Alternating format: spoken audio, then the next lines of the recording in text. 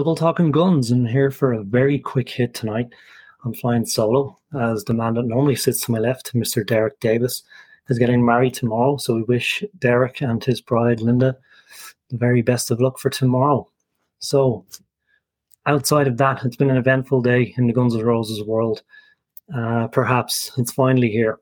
It was released today, the 18th of August, 2023. It's been 1 week late, I suppose you could say, or 23 years late, depending on who you ask. It's been a strange run-up. The release of this track, it was reportedly announced a couple of weeks back. We saw through various sites that there was going to be a track released. There was photos of Axl and Slash in the studios, various studios on the road.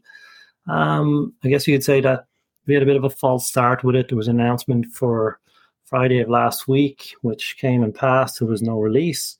And then we had a strange run-up this week with various reports of jukebox releases in the US. And the day prior to this, we had radio releases. Before it was released, we had leaks with background noise in bars or in a studio, wherever it was, appearing on YouTube. And then all the leaks were pulled about a day or two before the release of the song.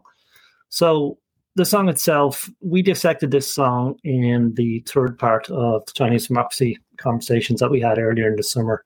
I'll repeat the same thing again. I felt, that at the time the track seemed like it had a lot of potential.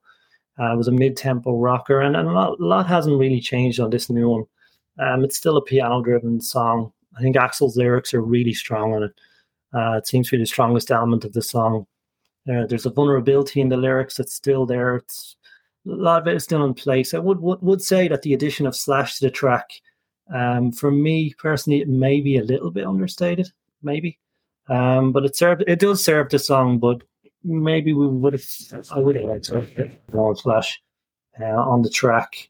It's very, very similar to the leaks from the Chinese sessions.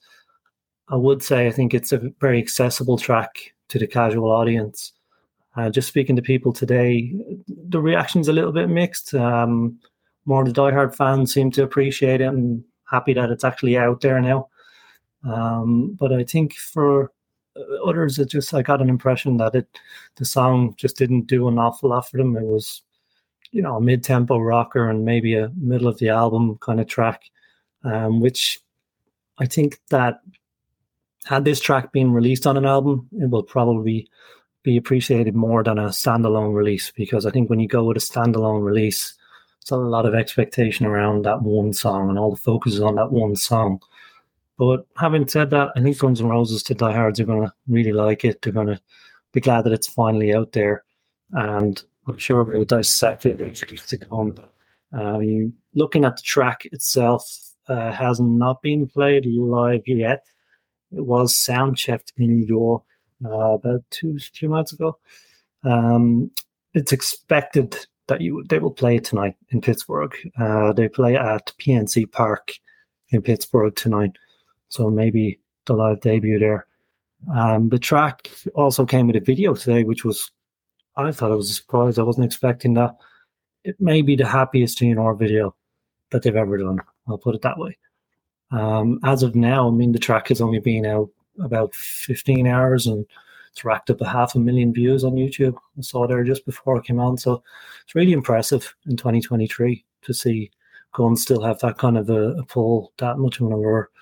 The video itself it's nicely shot. There's a lot of backstage footage of the guys and the crew members. A lot of shots of the live performances. I think it's all from the last tour. There's a couple of other famous faces in there as well, and a lot of slow motion shots. So I don't think we'll be dissecting this video on par with the trilogy or anything like that, but it's a nice video. It represents where the band is at in 2023. I think it's a nice piece. It's a nice surprise to see the video show up with the track. The cover art was interesting. The 8 ball.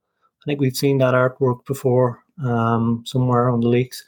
But it's what was most interesting. I think this is for the diehard fan base, and this will be the big one, is that the vinyl, which I wasn't aware of till the man that's getting married tomorrow told me about it earlier today. He's mentioned to me that the 7-inch single, perhaps it's coming out on the 27th of October later this year, but the B-side is going to have the General, which will have a lot of GN'R heads spinning. Yeah, that should be a really, really interesting release. It seems like all of the tracks that we had expected from Chinese Democracy are really starting to come out now. It's probably a matter of time before we maybe get Atlas at this point, or State of Grace, or a couple of the other leaks that we mentioned in the Chinese sessions. So I think from here we'll see where it goes with the live performance of the track. We'll check out the live performances in the days to come on the US tour. And I think we plan on getting back together on September 2nd to see how the song has gone live and to dissect song and see what the guys think about the track. So let us know what you think of the track, perhaps. Tell us on Instagram, let Derek know what you think of it. And also, we've got Sweet Child of Mine dropping later on next week as well. So look out for that one. And until next time, we'll see you. Take care. Have a good weekend.